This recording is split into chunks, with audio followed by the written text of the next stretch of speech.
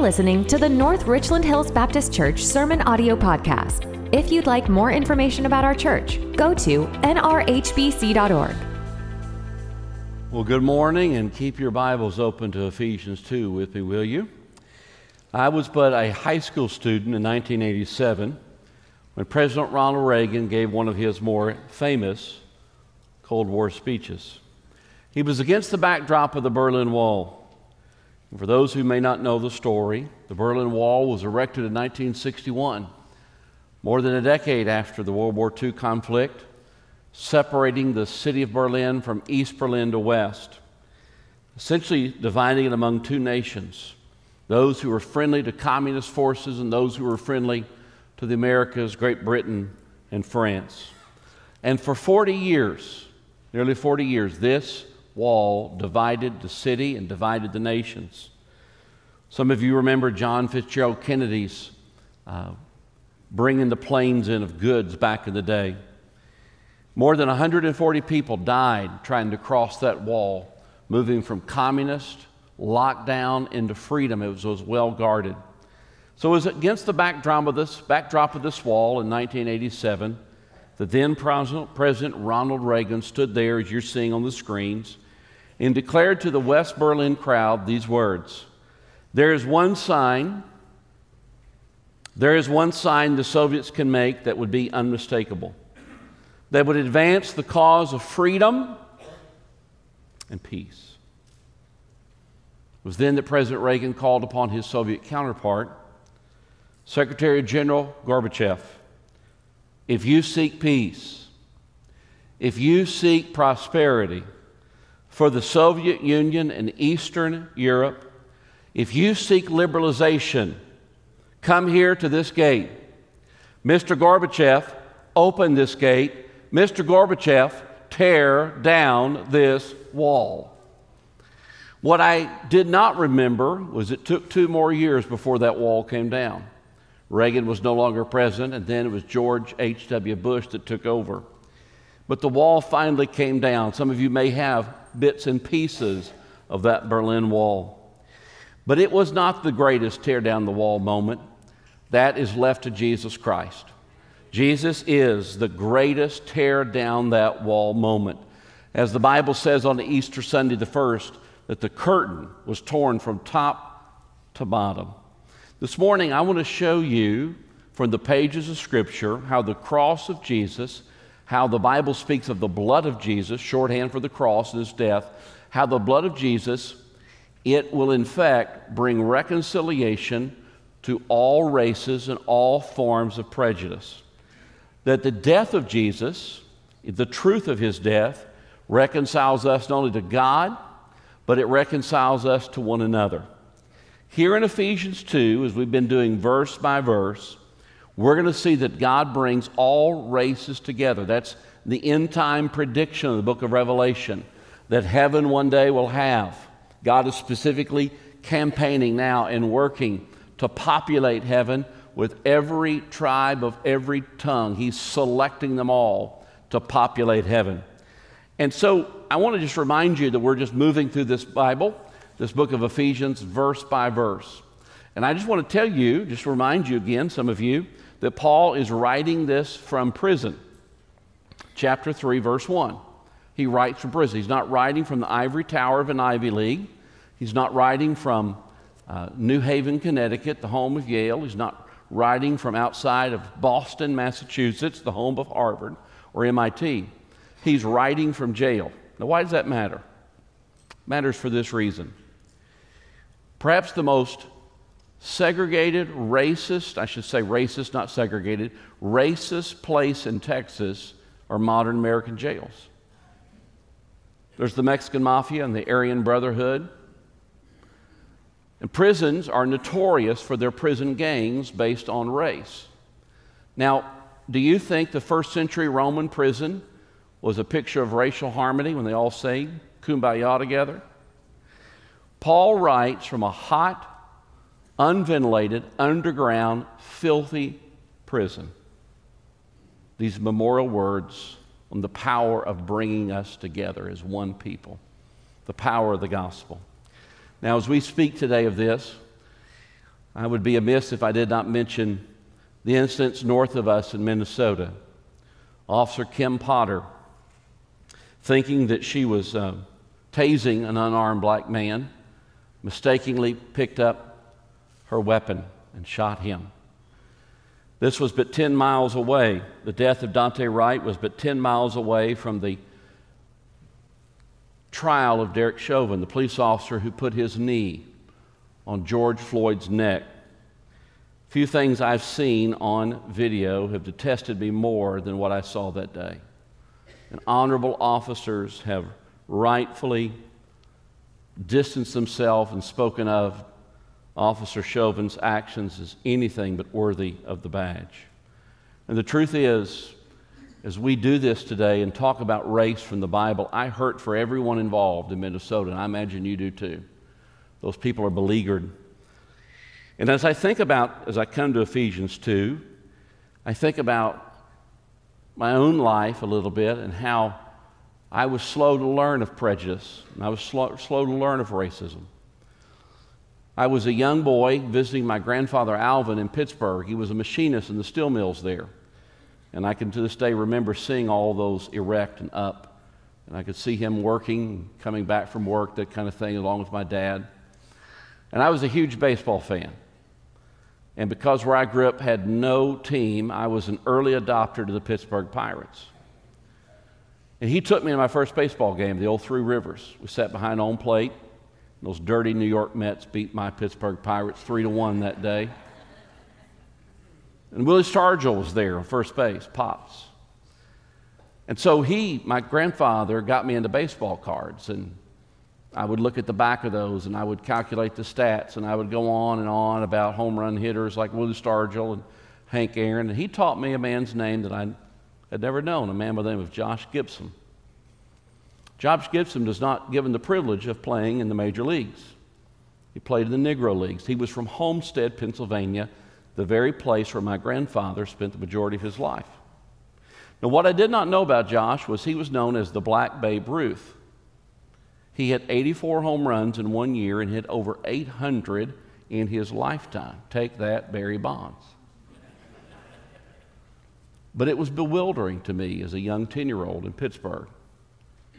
How was he not permitted to play Major League Baseball? In the moments to come, I want you to see how the truth of Scripture combats prejudice of all kinds. Not just ethnicity, Gentiles and Jews, black and white, but prejudice against generations. Prejudice against those who wear masks and don't wear masks, and those men who have long beards that aren't groomed, and those of us who shave their faces. Prejudice against women and prejudice against men. The gospel of Jesus Christ is uniquely equipped with the horsepower to battle against the inherent prejudice we all have. Look with me, beginning in the text of Scripture in verses 13 and 14. The Bible says these words, "But now in Christ Jesus, you who were once far off have been brought near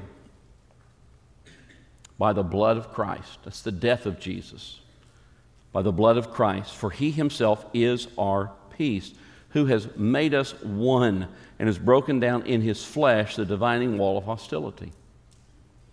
Now, in the moments to come, what I want you to see is how the Bible is uniquely equipped to defeat prejudice. Because the Bible does something different than your diversity training in your corporate world. It does something different than the media is purporting. The Bible is not going to use tolerance to defeat racism and prejudice. The Bible is going to use truth to defeat prejudice and racism. And I hope to show that. And the truth, you'll see in verse 13, those who were far away, races, Gentiles, that's me, I was far away. The Bible generally says there's Jews and non-Jews. So the people who did not have the Bible, the Gentiles, were far away. We've been brought near by Jesus, the blood of Jesus, verse 13. Jesus is our peace in verse 14.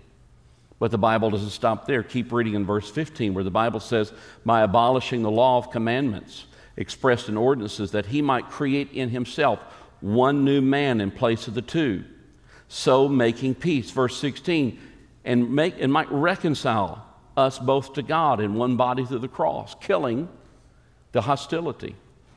Jesus abolished the divisions. Where there was two, now there is one. In verse 15, Jesus is the one who reconciles us to God and to one another. Notice those words. It's not just I'm reconciled vertically, I'm reconciled horizontally. And again, it doesn't stop there. It keeps going. Verse 17. And Jesus, he came and preached peace to those who were far off and peace to those who were near. 4, verse 18, through him we both have access in one Spirit to the Father. So the Bible's teaching me that Jesus is offering peace to those who are far from God. That's me. I was far from God. My people were far from God. He brings that peace. Verse 17, he preached peace to those who were near to God. That's the Jewish people who had the covenants. Paul, the author of Ephesians, is a Jew. Jesus was a Jew. Most of your Bible is written by Jews. God selected Israel to communicate and be an ambassador to the rest of the world, to communicate the good news of Jesus. Not only that, Jesus gives us access, verse 18, to the Holy Spirit and to the Father. And if you put it together, you'll notice this theme, verses 14, 15, and 17, where Jesus is our peace, Jesus makes peace, and Jesus proclaims peace. That's good. But it doesn't stop there. The truth continues in verses 20, 21, and 22, that built on the foundation of the apostles and prophets, Christ Jesus himself being the cornerstone, in whom the whole structure, who's the whole structure is being joined together, grows in the holy temple of the Lord. The foundation is Jesus. In him, you also are being built together in the dwelling place by God, for God by the Spirit. So he's the foundation, Jesus is. He's the cornerstone of all this new unified humanity. It's built on him, verse 20. He unifies races, verse 22, and he's superior in every way. So the Bible attacks prejudice, and we all have prejudice. I have prejudice, you have prejudice. It attacks prejudice with a club called truth. But if we step outside these walls, or if we step even in the hallways, we're trained in the American gospel, we're trained by the media, we're trained by our corporate diversity training and our education to defeat prejudice and racism by diversity training, by tolerance. And there's a difference between those two. The diversity training that we go through in all places, we're told to be respectful of one another's differences, which is a wonderful thing. We're to be compassionate with one another, which is an awesome thing. But this is the piece here that oftentimes diverges from the biblical truth. And teenagers, I want you to listen carefully. I want you to be thinking how the gospel defeats prejudice. Because outside these walls, we're told that we should not endorse any idea that puts another person down. Not to endorse any idea that, even if it seemingly offends someone or puts them down. Certainly, the gospel doesn't want to put people down. But oftentimes, this last piece creates victims.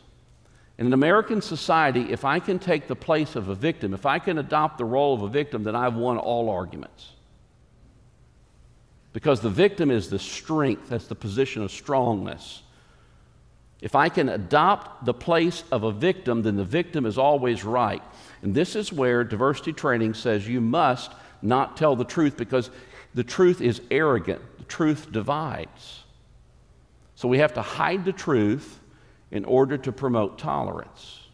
But the challenge with that is the victim wins. Anyone who feels put down when another person is given the microphone, and if you've offended me in some way, even if you've told the truth, even if you've come up to me and you're my doctor and you said, you need to lose some weight, boy. And I say, you know, I'm offended by that and I'm a victim. I don't say this to antagonize anybody or to pick a fight with anybody. I got a teenage son. I've got enough fights already. I don't want to do that. I bring this point up because racism and prejudice is a deep, sinful position, and if you're going to defeat it and battle it in your heart, you've got to have a tool that has the proper horsepower to defeat it. You don't want to bring you don't want to bring, in the rock, paper, scissors, if we're having a knife fight, we don't want to bring paper. What do you want to do with a knife fight? You want to bring a gun. Some of you are in church, you're afraid to say it. You know what you're going to bring. Quit playing, you're so holy, my gracious. And when I throw out truth for the sake of tolerance and diversity, where the truth is forbidden, then I've not brought a tool that has the great horsepower. The horsepower is Jesus Christ. He's the one that has this. And I want to show you how that works. Because I know you expect me to say that I'm a Baptist preacher and he's supposed to be pro-Jesus, what we pay him for. But I want to show you that in the gospel, the tools are there to defeat your prejudice. Most of you will know the name Jackie Robinson. Several years ago, Jackie Robinson's number, 42, every major league team retired that jersey in honor. He is a special human being by any measure. What you may or may not know is that Jackie Robinson was the first African-American black man to enter into Major League Baseball. Prior to this time, it was segregated. You weren't allowed to play there. But on the 15th of April in 1947, Jackie Robinson donned a Brooklyn Dodgers uniform at the old Ebbets Field. And again, he was special. Went on to become a Hall of Fame baseball player. Again, as I said, his number has been retired by every major league team. But Jack Roosevelt Robinson was also a believer. Did you know that? He was led to faith in Christ by a Bible-thumping Methodist preacher.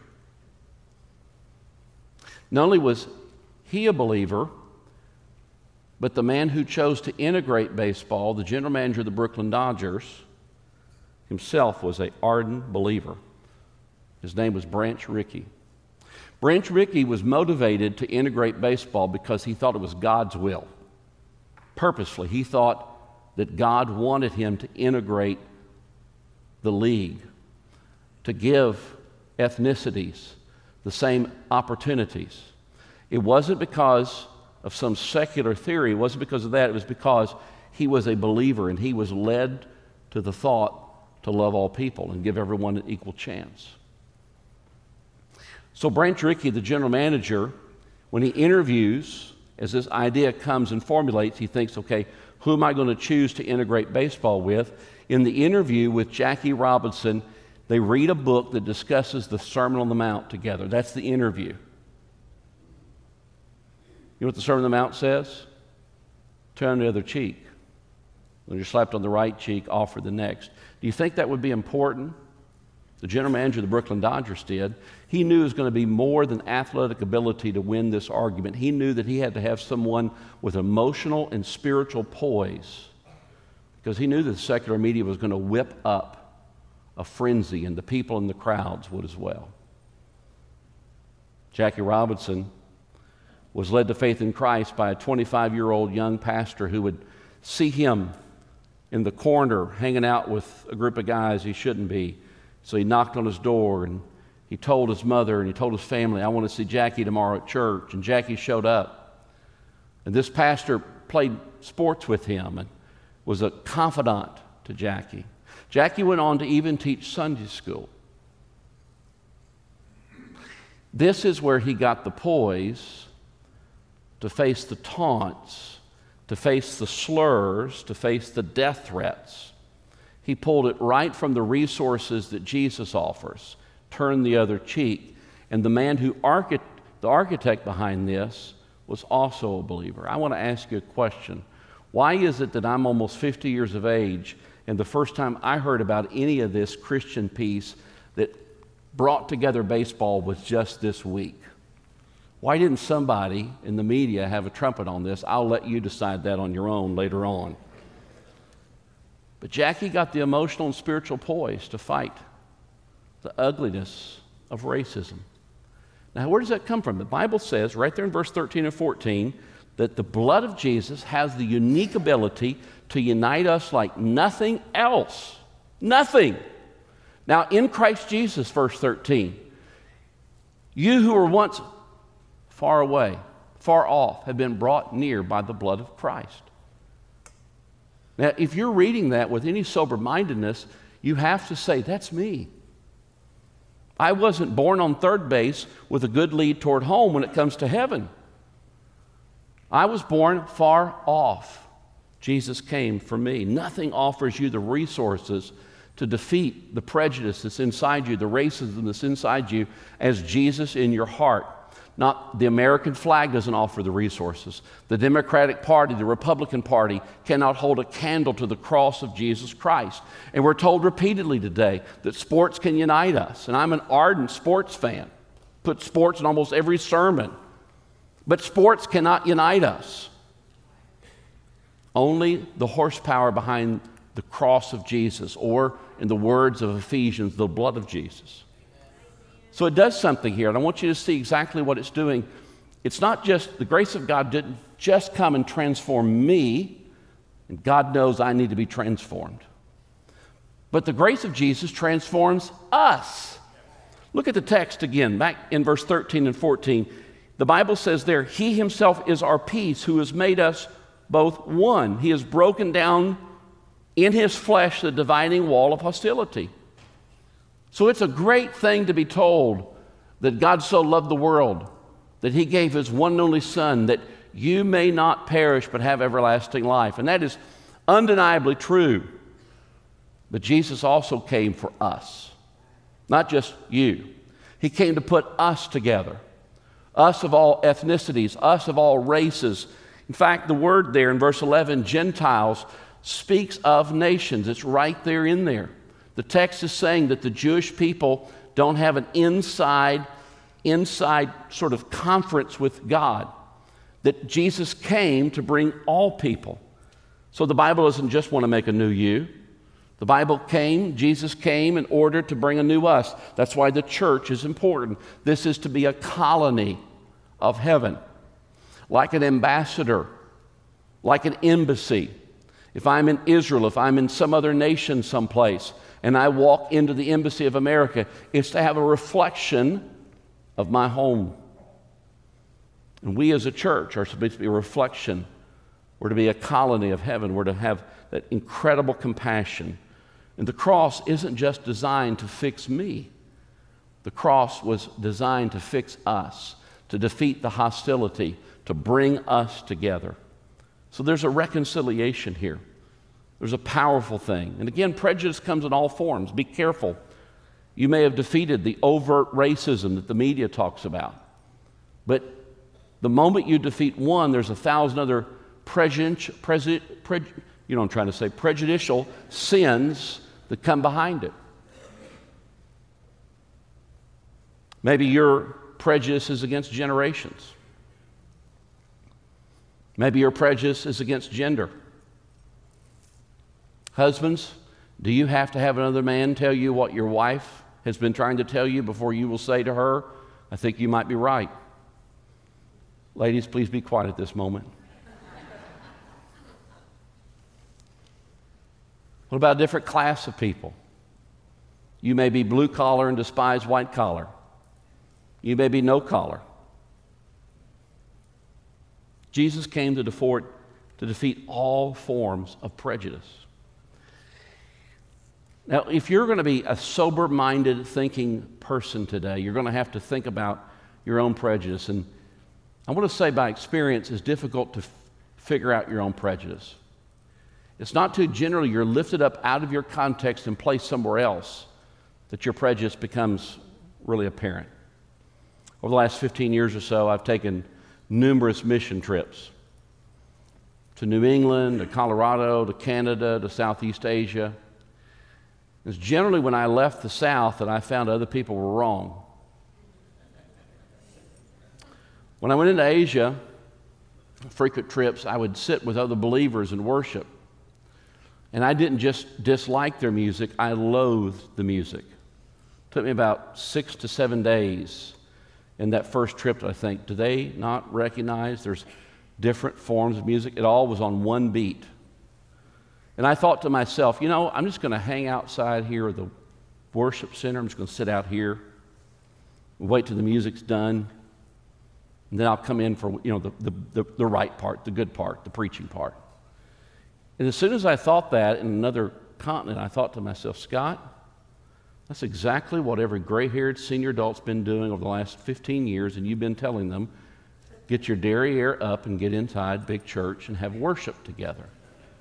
But it went beyond their music. Their music was wrong, but then at the end of the day, a hot, sweaty day, and I thought to myself, what continent doesn't have air conditioning? They wanted us at the end of a hot, sweaty day to come into their homes, and they were more hospitable than us. So they wanted to sit around and talk. But the problem was you had to take your shoes off. Now, nobody told me on my first trip that you're supposed to take your shoes off every time you went anywhere. So I wore tennis shoes with shoelaces, and I'm 6'5", and I don't like bending down frequently. So I would think inwardly, there's nothing wrong with my shoes. What's wrong with a whole continent of people that can't have their shoes on when they walk into the place? This is ridiculous. And then they would drop everything and have tea. Tea at 10 o'clock in the morning. We're in the middle of teaching. We got work to do. We don't have tea. What's wrong with you people drinking tea all the time? Let's get to work. They were so wrong on so many different levels. And then their use of time. Oh, if anything got my shorts in a wad, it was their use of time. I was raised by a Navy CB. 8 o'clock meant 7:50, not 8:45. I tell you all this because I bet you struggle with the same things too. And I didn't see it until I got in those situations. Paul, our author of Ephesians, he has a masterful sentence to describe the human condition in Romans chapter 7. He says these words, "For I do not understand my own actions. For I do not do what I want, but I do the very thing I hate." Haven't you found yourself there, doing the very thing that you hate? Most of you have been taught that sin is missing the mark, and it is, but there's also another good definition. It was given to us by a man named Martin Luther, the reformer, not Luther King Jr. He said sin is the curvature on itself. We're curved back in ourselves, which is a fancy way of saying that we're self-centered. You know what the problem in all those examples I just gave you? They weren't like me. They didn't think like me. They weren't doing it the way I thought should be done. And I'm finding as I'm closing in on 50, I've got a whole lot more where the list comes. I don't have to go outside the country now. I just go in my home. I've got 3 young adults. They don't know that there's 2 7s and 2 8s to every 24 hours. They come alive at 8, 9, 10, 11, 12, 1 o'clock. And I just want to get up. And I say, for the love of Jesus, will you people go to sleep? Will you people turn the lights off? I've been up since like 6 or 7. See, there's a different kind of prejudice. Because if I stop and think about 30 plus years ago, you know who I was? I was that young kid staying up to 1 o'clock thinking the best time to do my homework was a little after 10:30. And now things have changed. The gospel is to bring us together. And if you're going to go anywhere with Jesus and get anywhere to defeat the prejudice in your heart, then you're going to have to see yourself for who you are. And nothing does a better job of that than the cross of Jesus. Most of you have been taught that the cross of Jesus is God's megaphone to tell you He loves you, and it is. But before the gospel and the cross tells you how much God loves you, it's telling you first and foremost that the Trinity got together and you're so messed up morally and spiritually, the only way that you could be fixed, it necessitated the Son of God dying for you. That's how messed up you are. And it shatters you. It shatters you to realize that's how far off base I am. That's how self-centered I am. I can't really think about prejudice and racism without thinking about a story that I heard years ago from hammering Henry Hank Aaron, the man who would go on to hit 755 home runs He started his baseball career in the Negro Leagues like Josh Gibson did before. And he played, when he was 17 years of age, for the Indianapolis Clowns. And Hank Aaron said, I remember being outside of Griffith Stadium in Washington, D.C., and we had breakfast, and I quote, we had breakfast. And while we were waiting for the rain to stop, I can still envision sitting with the Clowns, his team, in a restaurant behind Griffith Stadium and hearing them break all the plates in the kitchen after we'd finished eating. He said, what a horrible sound. Even as a kid, it hit me. The irony of it hit me. Here we were in the capital of the land of freedom and equality, and they had destroyed the plates that had touched the forks that had been in the mouths of black men. And then he says and concludes, if dogs had have eaten off those plates, they would have simply washed them. Can I say this? God's not going to eat after your plate. He is holy and you're not. And He's going to shatter the plate. That's how far off base you are. I don't care your ethnicity. I don't care your education. You're so spiritually and morally messed up that nothing less than the cross of Jesus will fix you.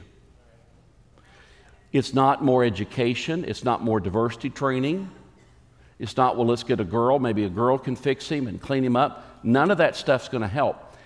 You're so far off base that the Trinity got together and they said the only way to fix Scott Mays is the Son of God has to be killed. And that shatters you. Because when you see that, when you realize it necessitated the Son of God dying, you realize the inherent prejudice, the inherent ugliness, all the self-centeredness that is in me. And it's in you. Friend, you may be here with millions of dollars, and you may think you gained that through your hard work. God has graced you. You may be here today with an alphabet soup behind your name and more degrees on the wall than I can count. Your education is because God has graced you. You may be thankful that you're a Texan and American, but you didn't pick your place of birth. God has graced you. And you may be here today thinking you're the real victim. And maybe you are. Maybe you've been sexually abused. Maybe you've been marginalized. But you're never going to be healed until you see the real victim, and that is Jesus Christ, who did nothing wrong and was crucified for me. Until I recognize the real victim, I'm not free. I don't have something to battle against it. I close with this. Many of you may not know the name of Matthew Henry. Matthew Henry was a great Bible commentator in the 1600s. He is consulted even to this day, 400 plus years later, by lay people everywhere. They teach with him. Matthew Henry's parents were excellent people. His dad, Philip Henry, was a fine Christian man. And when Mr. Henry went to marry the future Mrs. Henry, the problem was the future Mrs. Henry came from a prominent family, but Philip didn't. So the conversation went like this when they were dating. The parents of Matthew's mother approached her and said, hey, we're very concerned about this Philip Henry that you're dating. He's not in the social register. None of our friends know anybody in his family. We don't know where he's from. And with great insight and wisdom, the young lady looked at her parents. I don't know where he's from either, but I know where he's going. He's going to the throne of the grace of God. The cross of Jesus Christ, when you understand real grace, that you're not what you think you are, can give you a new identity, and you can know where you're going. Thanks for listening to the North Richland Hills Baptist Church Sermon Audio Podcast. If you'd like more information about our church, go to nrhbc.org.